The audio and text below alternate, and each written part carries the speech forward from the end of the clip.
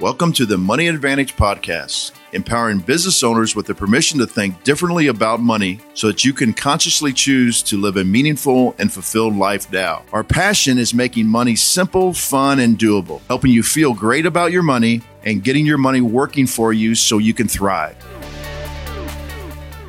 In today's show, we're interviewing Nick Raithel, who's helping entrepreneurs and thought leaders get their message out in record time, reducing the barrier to entry to becoming an author, establishing the credibility that comes along with it, and increasing your business visibility. You know, we often talk about building a life and business you love. Let's focus in on the business part. You want to attract the right clients who you can serve using a marketing strategy. And one element or tactic that you can use is becoming an author by writing a book. But building your business is just one part of a bigger journey. Now, that's why we here at The Money Advantage help business owners build time and money freedom using our 3-step cash flow system to help you keep more of the money you make, secure and protect your money, and then turn it into more. This conversation will help you invest in your business to build it into a self-sustaining, cash flow producing asset. So who is Nick Raithel? Well, Nick is the creator of the 7-Hour Book. This proven system allows any entrepreneur to get their own professionally published book while spending only 7 hours of their time on it. With the 7-Hour Book, Nick is on a mission to help entrepreneurs and others in business finally get the recognition they deserve. Time and again, he's seen those in nearly every community who have incredible stories and knowledge to share find that a book is the ultimate way for them to share their insights and in doing so, to increase their cash flow. Yet the issue always seems to be that no one has any time. Seeing this, Nick combined advanced time management strategies with his own experiences in publishing and marketing. The result was the 7-Hour Book, a service that's been delighting clients ever since. Let's dive in. Hi, and welcome back to the Money Advantage Podcast. I'm Rachel Marshall, along with my co-host, Bruce Wayner. Good morning, Bruce. Good morning, Rachel. I'm excited about this guest because I actually have 3 books started on my computer from different topics. And it's just like I have 3 books on my nightstand that I begin to read and then don't finish them. So I think our guest today, Nick, is going to inspire us and show us how we can finish these kind of things. Absolutely. Well, today we have Nick Raithel with us. Nick, welcome to the show. Rachel, thank you very much for having me. Bruce as well. Excellent. Well, can you start us off by telling us a little bit about who you were before you started the 7-Hour Book and started helping other people become authors? I was 2 people, sort of split personality, if you will, Okay. in the sense that one of the personalities was someone who had grown up with a lifelong love of books, a love and appreciation of books. Oh, nice. Going back to childhood even, when we used to, my family and I, we would take walks on Saturday and Sunday afternoons to a local library to get out, not only as a family outing, but also to appreciate and enjoy books. So that's sort of the one side of the personality, having grown up with that. And then the other side, and I use split personality kind of in quotes as a joke here, Sure. but haven't laid down on anyone's couch for that sort of therapy. But the other side, though, being a love of marketing and a love of helping people with businesses to figure out unique, innovative ways of getting more clients, of positioning themselves, and even creating new sources of wealth and income and cash flow in their lives. So putting those 2 together led to where I'm at now with the 7-Hour Book. Oh, that's excellent. Well, can you tell us what sparked the idea for the 7-Hour Book and led you to discover that you had something that you really had to offer the world that would help them then help business owners be able to create that cash flow and wealth? One word, time. Every time I would talk to a business owner or a service professional of some sort, the issue would always come up that they couldn't do a book because they just did not have time. And it goes back, I would suppose, to something Bruce mentioned a few moments ago about having these unfinished books on the computer, unfinished books on the nightstand. The reason, of course, that they aren't finished is a lack of time. It's simply that no one has time to finish reading a book, or in this case, to even write a book. So thinking about that and having time be the central obstacle in the way, I began to look at what is it going to take to help a person get over the time obstacle? What is the easiest way to simplify all of this and make it painless for them to get the book out? And that led eventually to the 7-hour book, figuring that on 7 one-hour sessions over Zoom or Skype, we could take the entire process, crunch it down, and create the sort of atmosphere that will be easy for a person to get their book out. That's great. And I love that you saw a problem and found a way to solve it. And I mean, what better definition of entrepreneurship is there than that, really, solving problems? So, who would you say your service is primarily for? Because I know that there's people who maybe want to write books and are not ready, people who have already written books, and all different types of genres. Who are you ideal at working with? I would say there's 2 ways to think about this. The first would be people who are looking in general for an unfair advantage. An unfair advantage being that you are in a field with your business or with some kind of entrepreneurial venture where you have too many competitors and you need a way to stand out from them and a way to get that unfair advantage so that clients, customers, whoever you're seeking to attract to your business will come to you and be able to find you apart from your competitors. It's almost like you're looking Nice. for, if there is, to use the image of the money tree that people have probably heard about, a figurative tree with money on it. Mm-hmm. Your competitors in a given market are standing at ground level and they're reaching up trying to grab the money out of the money tree. You, on the other hand, with a book, have an unfair advantage. So it's almost like you're a couple of steps up on a stepladder, reaching up to the money tree. And you still have to look up the money tree and find the branches where the money is. But a book gives you those steps up on the stepladder. So you don't have to be leaping up from the ground level like your competitors are. So that would be one of the types of people who we Nice, work yeah. with. And then the other type would be people who are really looking to give back and coming at this from the legacy perspective, in that maybe they've had a storied career within an Nice. industry, or they have some unique experience in their life that is going to go to their grave with them if they don't communicate it through a book. Mm. So those would be, generally speaking, the 2 groups. That's fascinating. Why do you suppose people that write a book seem to have an unfair advantage over their competitors? The unfair advantage they have is the fact that they have this platform now. That's why the image of the stepladder really works out well, because they have this platform to stand head and shoulders in the eyes of their prospects above everyone else. It's also coming down to the fact that books, even in a digital age like we live in now, even with all of the various forms of media, YouTube, Snapchat, all of these forms of media, books still have a certain weight to them. Mm-hmm.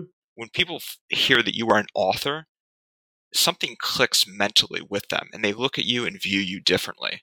On top of that, think about, for example, a blog post or a Facebook post. One click and that is done. It's deleted. It's gone. Versus a book, a printed physical book, even an ebook in some cases, you are going to have to work much harder to destroy it. And frankly, most people won't destroy it. We really don't throw books away. I even call it the business card no one throws away. So that is a clear advantage of a book that it gives you in the minds of your prospects and in terms of its staying power. That's fascinating. And I know that in general, I have that same feeling towards people if they say that they're an author or they're a published author. And at the same time, sometimes we wonder where that comes from. So thank you for even sharing that a little bit about being the business card that no one throws away. So if somebody's listening to this and they're saying, well, I think writing a book could be right for me, but maybe they're looking at their marketing strategy overall and they're saying, well, there's networking, there's podcasting, there's a Facebook ad strategy, I can do webinars, I can build a funnel. They're all tools. Writing a book is a tool as well. How do you know if writing a book is the right tool, the right fit, the right piece of your overall strategy? Well, I appreciate you saying that, Rachel, because I 100% agree with the fact that there are multiple ways to get to your goal. And quite often, I'll hear people immediately jump on a book when it's, as you've said, that maybe Facebook ads, maybe some other aspect of marketing is correct to help them reach their goal. So I think that any discussion of this needs to begin first and foremost with an assessment of what your goals are. Is your goal rather, to become an authority? In that case, a book probably would help with that. Versus if your goal is simply to get more leads, where Facebook ads might be just as effective. So really beginning with the end in mind and then working from there to figure out which specific marketing medium is going to be best for achieving that. That's great. And I know that it definitely needs to be a part of an overall strategy. I mean, any tactic that's separated from a strategy usually is going to fail. I mean, financially, whenever we're talking to somebody about their financial life, if we just pull out one particular tactic or one particular product, it's usually not a solution unless we're looking at the whole overall. So I'm really appreciative of how you help that fit into the overall strategy.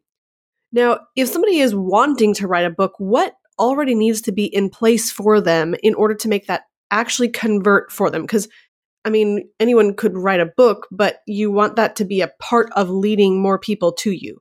So, what do they already need to have established as a part of their business in order to make writing a book really a good move for them? I think the bare minimum that they need to have is they need to have a clear idea of who this book is for. That needs to come before anything else, because if you don't know who this book is specifically for, then it really doesn't matter what you have in place to begin with. If you don't know, let's assume, for example, that someone is a financial advisor or even an attorney. If they don't know who among their clientele this book is being written for, then they really don't have the means to go about promoting it and writing it even in the right way for them. So I think that determination of who the book is for needs to come first. Then beyond that, getting a little bit more specific, they need to know what action they want this group to take upon reading the book. Do they want them to go to, for example, a landing page? If there is the landing page, then they will probably need to have in their business on hand someone who can set up a landing page if they can't do it themselves. They would then need to have some sort of opt-in feature enabled on that page. So they would need to have this entire infrastructure set up on the tech side if that was the action they wanted someone to take. Similarly, if they want someone to call them even, go old-fashioned like that, call them from reading a book, they would need to ensure that they have receptionists in place to answer the phones, or that they have some other means of fulfilling on the back end the inbound leads that are coming. That's great, because I know that writing a book, I mean, I've seen other people use this very, very successfully as well as a marketing strategy. And obviously, if someone reads your book, they're getting to know you, they're getting to know your philosophy, they're getting to know whether they like you or not. I mean, just even based on whether the humor jives with you, whether the stories are applicable and relatable. I mean, there's just so much that you can get to know a person through their book. And if you are loving what you're hearing, you know that it's written directly to you, then usually there is some type of a coaching or something that you could follow on by reaching out to that person and then connecting with them and doing business beyond having just bought the book. And so I appreciate you sharing that as well. So you kind of talked about what types of books you work with in terms of business owners. Do you stick with business owners and their business model, or do you work outside of that? I mean, what if it was a children's book or a novel? Is that something that you would even work with, or how would you handle that?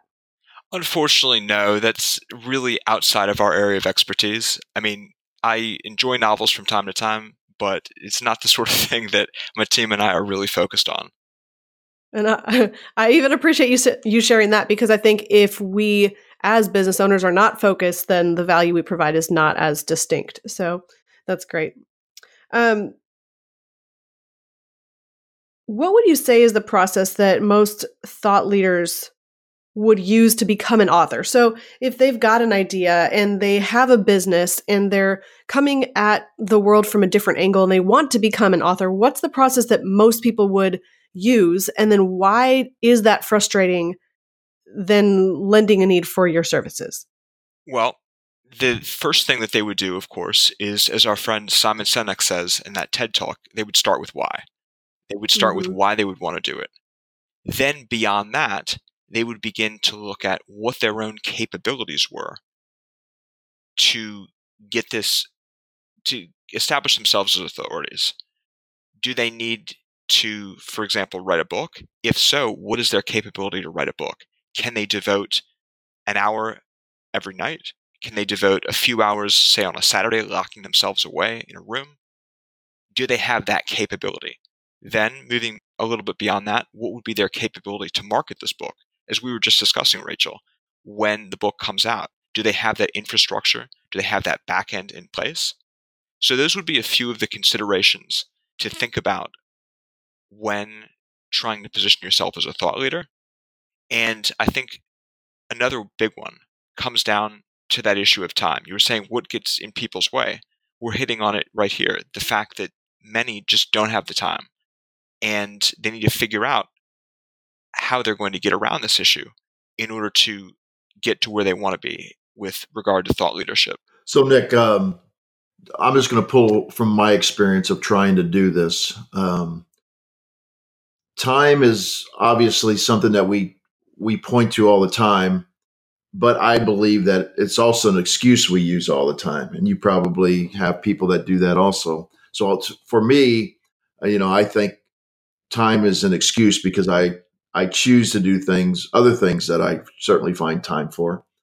But the problem that I have when I write is I believe I have something to say, but the mechanics of writing are so difficult for me to make sure the sentence structure is proper, the grammar is proper, the tense is proper, all those kind of things, that I start writing and I get so far, and then I go back and I'm like, hey, even a copywriter or somebody that's going to look at this to edit it is going to think I'm an idiot. So I keep working on it, and I just freeze up.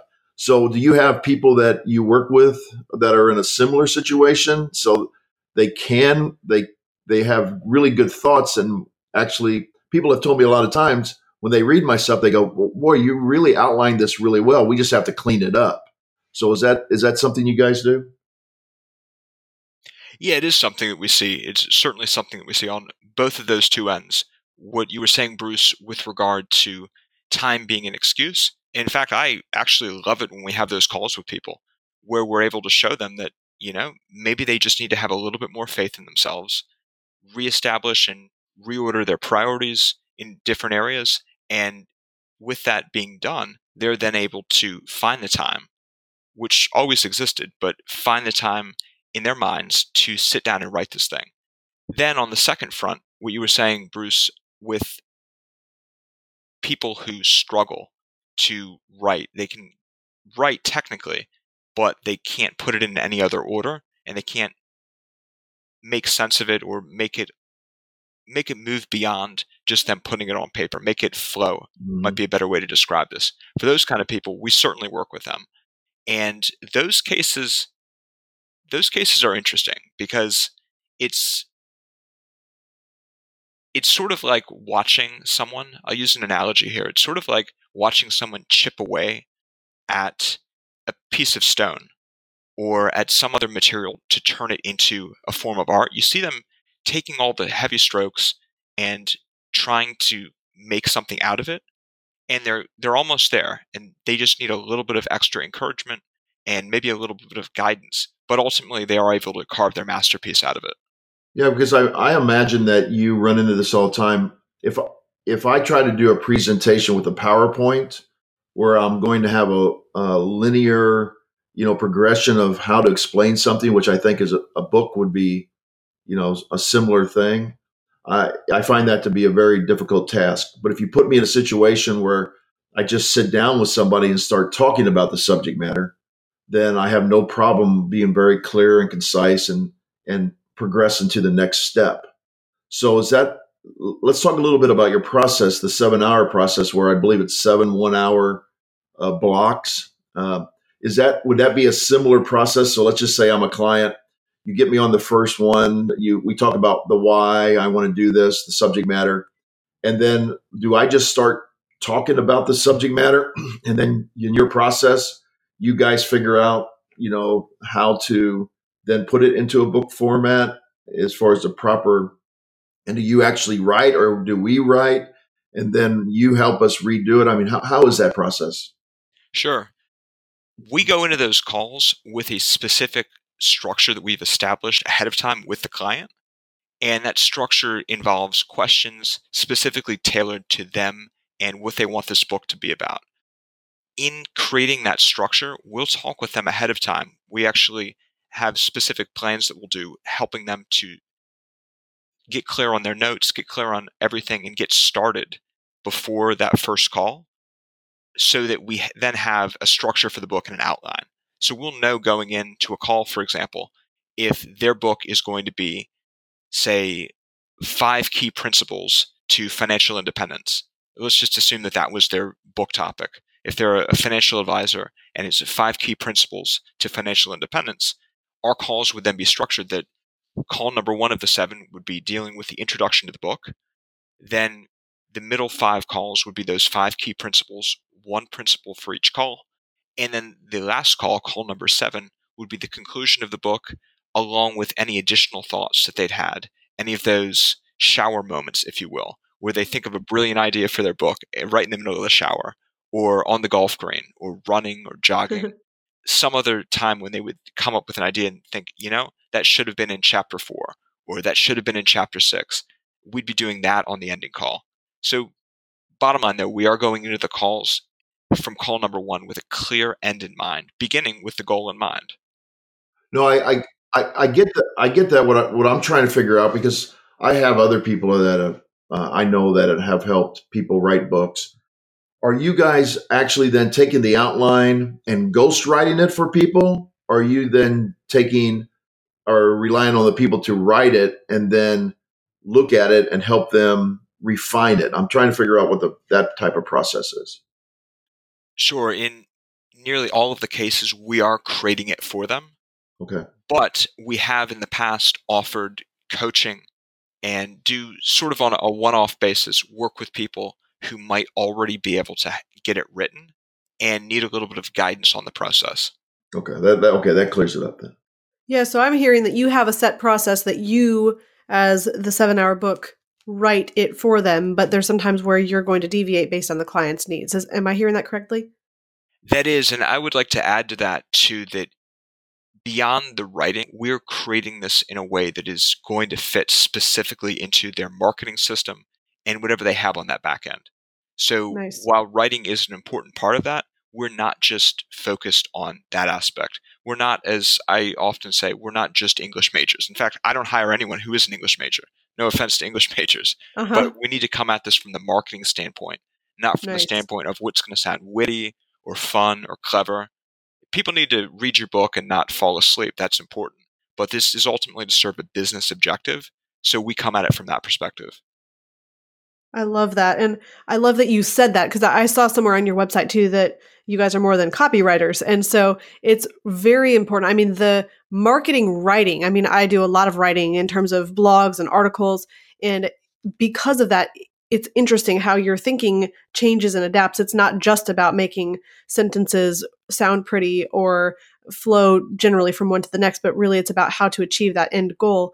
And I love that you brought that up, because it a book really is a piece of a marketing strategy, not a standalone, the way that I see it.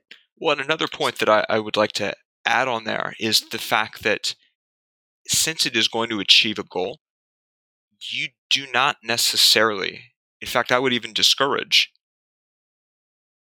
pursuing your book from the standpoint that this should be a New York Times bestseller, or really a bestseller in any category, beyond the specific niche of people who you're trying to reach. So if for some reason having a New York Times bestseller would make the difference and allow you to reach all of your target customers and then some, then okay, fair enough. But in most cases, you don't need to reach millions of people. You don't need to reach hundreds of thousands of people. You just need to reach a very small, a very defined segment. And that's going to make all the difference with your book. So is that more like being number 1 rated on Amazon for a particular category? Is that more there's a word I'm looking for, but is that more desirable than being a New York Times bestseller if your objective is to work with that particular group of It people? can be, but it's important to understand that being a quote bestseller is often very much open to interpretation.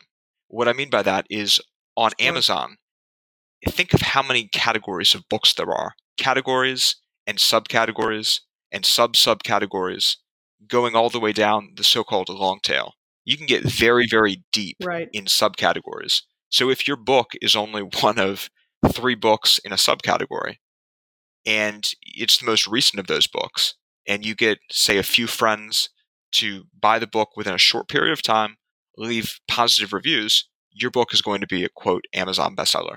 So it's important to understand what the label Right. means and what it doesn't mean. That's excellent that you brought that out. I want to come back to that in a second. Let's go back to something that you were talking about with Bruce. So, how does somebody get to the point of um, organizing the structure of the book? You mentioned somebody saying maybe 5 key principles to financial independence or something. Is that the organization? So, say somebody is coming to you and they have an idea, but they're not sure how to organize it, or if it should be 5 points for this, or if it should be the world's answer for, I don't know, this particular problem. How do you, or maybe they need to come up with on their own, how do you guys arrive at that structure or the overall objective and point of the book? It does vary case by case.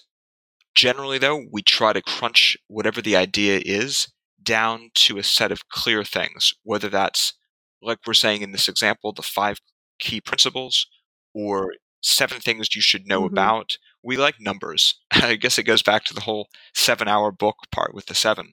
But numbers tend to Uh-huh. be easier to remember. They tend to stick out more. And they also, just from an organizational standpoint, are easier for people to stretch their ideas out across. If someone has a general knowledge that they want to communicate of financial planning or of what it takes to run a business or of how they grew their own business, if they can put that and express it and stretch it out across a defined number of topics, they're going to find that it's easier then to connect the dots between each of those topics rather than just trying to glop and plop down this massive ideas and then make sense of it. I like that you said that. I think that even helps just with the thought process of organization for anyone who would be writing anything, much less a book. So, how do you then, what is your end product, the end goal for you? I guess what I'm asking by that is there's a lot more to writing a book than having a physical print book or whether it's an ebook. If you can kind of talk about whether it's tangible or audiobook or ebook, and then is there publishing that's involved with your process? Is there any marketing that's involved, or how do you make that transition and hand off the baton to your client then so that they can carry on the rest of what's needed with that book process? This again is going to depend a little bit on the client and their needs. What I can say though is that we certainly help them with getting up to the point of having this book, which they're then able to have printed, published, and getting it out there into the world. So we help them with creation. We're not actually a printing company, so we don't have any of those huge printing machines on hand. But in terms of all the Uh-huh. formatting, all of the design, and certainly the marketing, we're able to help them with that too. Okay. So the formatting, the design. So are people typically writing a physical, tangible, hard copy book, or is this ebook usually, or is that all based on the client as well? It tends to be both. In some cases, Okay. it is only print, and that would be cases where it's someone who's, for their marketing strategy, they've chosen to do the strategy of free plus shipping, which is a tactic that Uh-huh. well-established marketer Russell Brunson, I believe, is the one who first popularized it. Yes. The idea that someone, Yes. I was going to ask you yeah, about that the idea specifically. that someone comes onto your website and as your lead magnet, you send them this book, this actual physical printed book, but they just pay for the shipping of it. So that is one aspect of this Right. that people really do take advantage of. Excellent. Okay. Is there any advantages to doing an ebook over a physical print copy? That's difficult to say. I think that the ebook, one of the one of the only advantages, if you want to think about it in that way, is that there's no logistics of actually having a printed book out there. So you don't have to think about, is this going to be delivered because it's delivered automatically? What's it going to look like when someone is actually holding it in their hands as you would a physical book? So I think that initial considerations like that weigh into it. But if you're looking for staying power, and if you're looking for just the sheer physicality and the impact, what I sometimes call the thud factor of a physical book, thud factor being that it thuds when it lands on someone's desk. An ebook just doesn't do that. So I think when you look at it from that perspective, the physical book really still is superior and still is what more people are interested in. Excellent. Excellent. So then, is publishing is that a necessary factor in writing a book? And if so, what steps do you go through to help them with that? Yeah, it's absolutely an important part of writing a book, because if you don't publish it, then it never really gets out there. It just sits around on a computer, or it just sits around in email exchanges that you have with people. So you got to get it published. Where it fits into our process is, as you might expect, at the end. So once we've gotten their ideas organized, once we've created the content, once we've figured out what all of the marketing assets for it are going to be, how we're going to get it out there, then we go into the actual publishing part of it, which is where we'll handle the formatting, where we'll handle any kind of other design matters, and where we'll also help our clients to find a printer who's a good fit for them, who serves their needs the best. Okay. Excellent. So is that considered self-publishing then?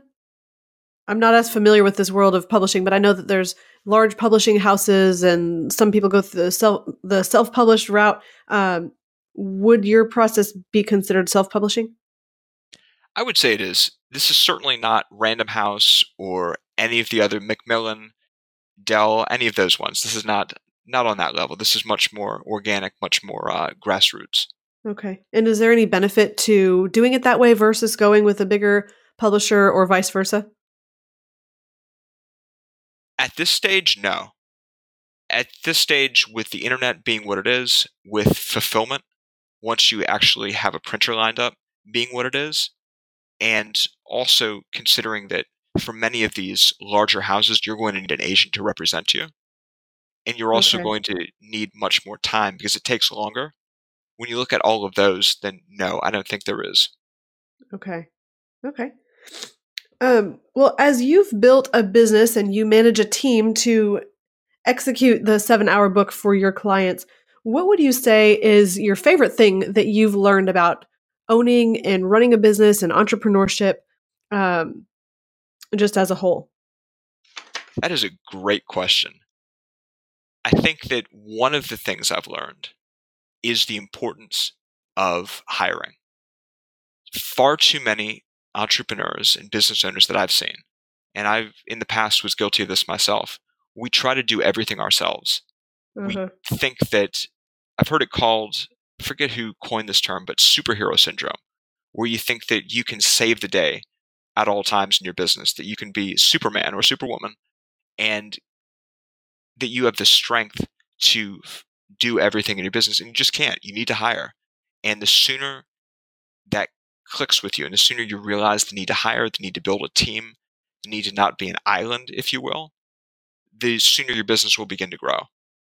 And it's important, I think, for nearly any kind of business. This notion of the solopreneur, which is popular, there is certainly something to that. I'm not going to knock it completely. But having a team and hiring people is so fundamentally important that it's almost like a requirement to even have a business in the first place. That's interesting that you say that. And I think in building a team, then there's so many elements to make sure that you're on the same page, that you're representing the same brand, that you're cohesive and working together. How have you made sure that that happens within your organization? And I'm sure every company that I've ever talked to has made mistakes in hiring. They've had challenges that they've had to overcome as well. But what would you say is maybe the number one? And I don't expect you to lay out or delineate your whole hiring and team strategy process, but what would you say is the most important to making sure that you have the right people in the right places on your team? Well, I'm going to say something that your listeners are probably familiar with. the idea of hire slow, fire fast. That is so fundamentally important. Do not rush into hiring people. Don't be afraid to give people trial periods. Don't be afraid to extend the discussion. Don't be afraid even to seek out people for internships. And also recognize that when you are hiring people, money is not the only currency you can pay them in. And it's not the only currency that some of them want. Sometimes they will want experience, and they'll want something on the resume, or they'll want a recommendation. Also, understand, too, that when you pay people, you don't necessarily pay them initially. And what I mean by that, I'm not suggesting that you dupe anyone or con anyone or swindle anyone, nothing like that. But I'm suggesting, maybe a more articulate way to phrase it, would be understand that commissions are a very valuable tool in hiring and paying people. So an example of this would be if you can't afford to hire someone specifically to do sales, get someone to work on commission. Find someone who can work on a commission that they receive once they've delivered the result. Excellent. I love how you brought many ideas to the table for that and a lot to think about. So thank you there. Now, you also have a podcast, The 7 Rules for Real Estate Investing. Tell us a little bit about that. Sure. The podcast is, as you said, 7 Rules for Real Estate Investing. And the premise of the show is that we bring in real estate investors to come on, talk about their ventures, talk about everything they're engaged in. And the central part of the show is each guest taking the floor, so to speak, and speaking in as much depth and as much detail as they want on 7 clear rules, taking the best that they've learned, all of their experiences, all their insights from their career so far in real estate investing, and breaking it down into 7 clear rules for the audience, with the idea being that when we have these 7 rules, people who are listening to the show, they may tune out the initial part, they may not listen to the rest of the show, but there is never going to be any question in their mind on where in the episode to go to find the valuable, actionable bits. They know that they can always go to that centerpiece of the show to get the key takeaways and to truly learn something. So, Nick, my entrepreneurial mind just thought of another great service you could provide.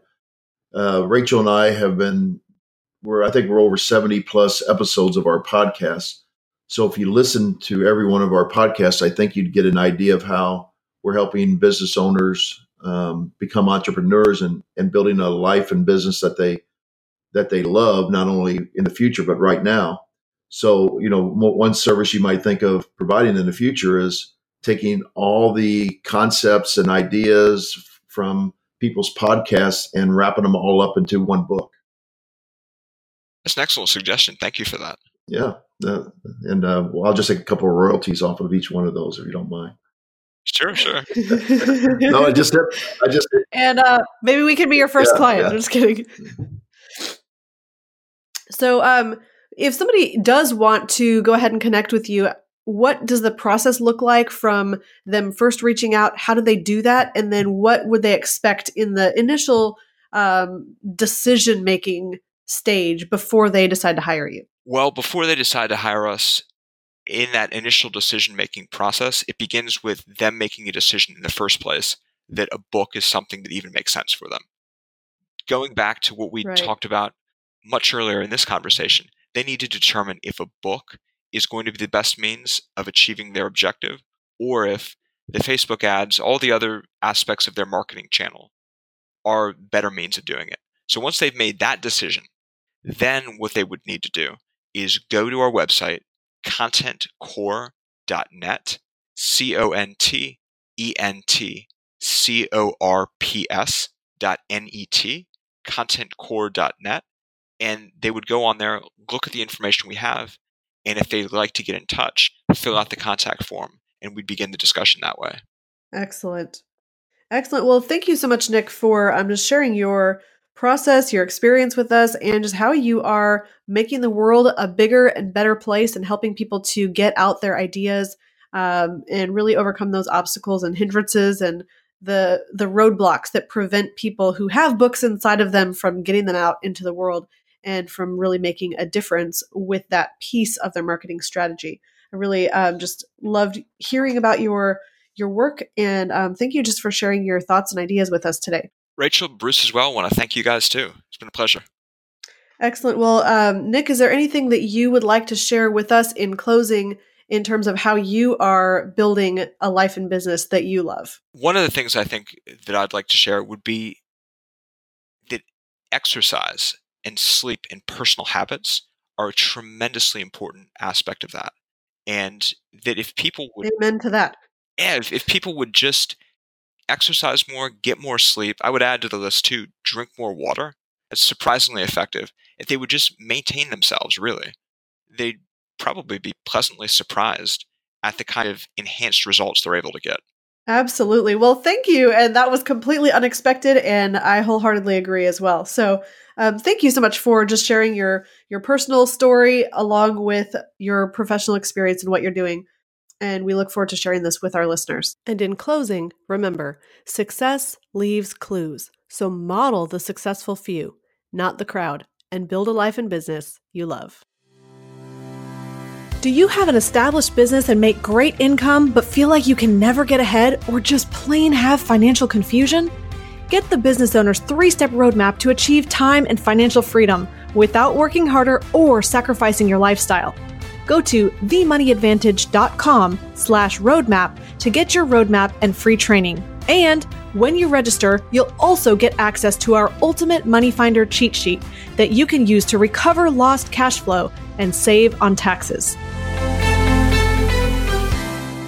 Thank you for listening to the Money Advantage podcast. Today's show notes and resources are available for you on themoneyadvantage.com. If you like this episode, make sure you subscribe and leave a review. If you have any questions or desire to speak with a qualified financial professional after listening to today's podcast, we encourage you to reach out to us at hello@themoneyadvantage.com or check us out at themoneyadvantage.com. The opinions and views expressed here are for informational purposes only. This material is educational in nature and should not be deemed as a solicitation of any specific product or service. All investments involve risk and a potential loss of principal. Kalos Capital Incorporated nor Kalos Management Incorporated offer tax or legal advice. Please consult with a tax advisor or attorney for advice regarding the impact on your portfolio. Securities offered through Kalos Capital Incorporated, member FINRA, SIPC, MSRB, and investment advisory services offered through Kalos Management Incorporated, and registered investment advisor, both located at 11525 Parkwood Circle, Alpharetta, Georgia. E3 Consultants Group is not an affiliate or subsidiary of Kalos Capital Incorporated or Kalos Management Incorporated.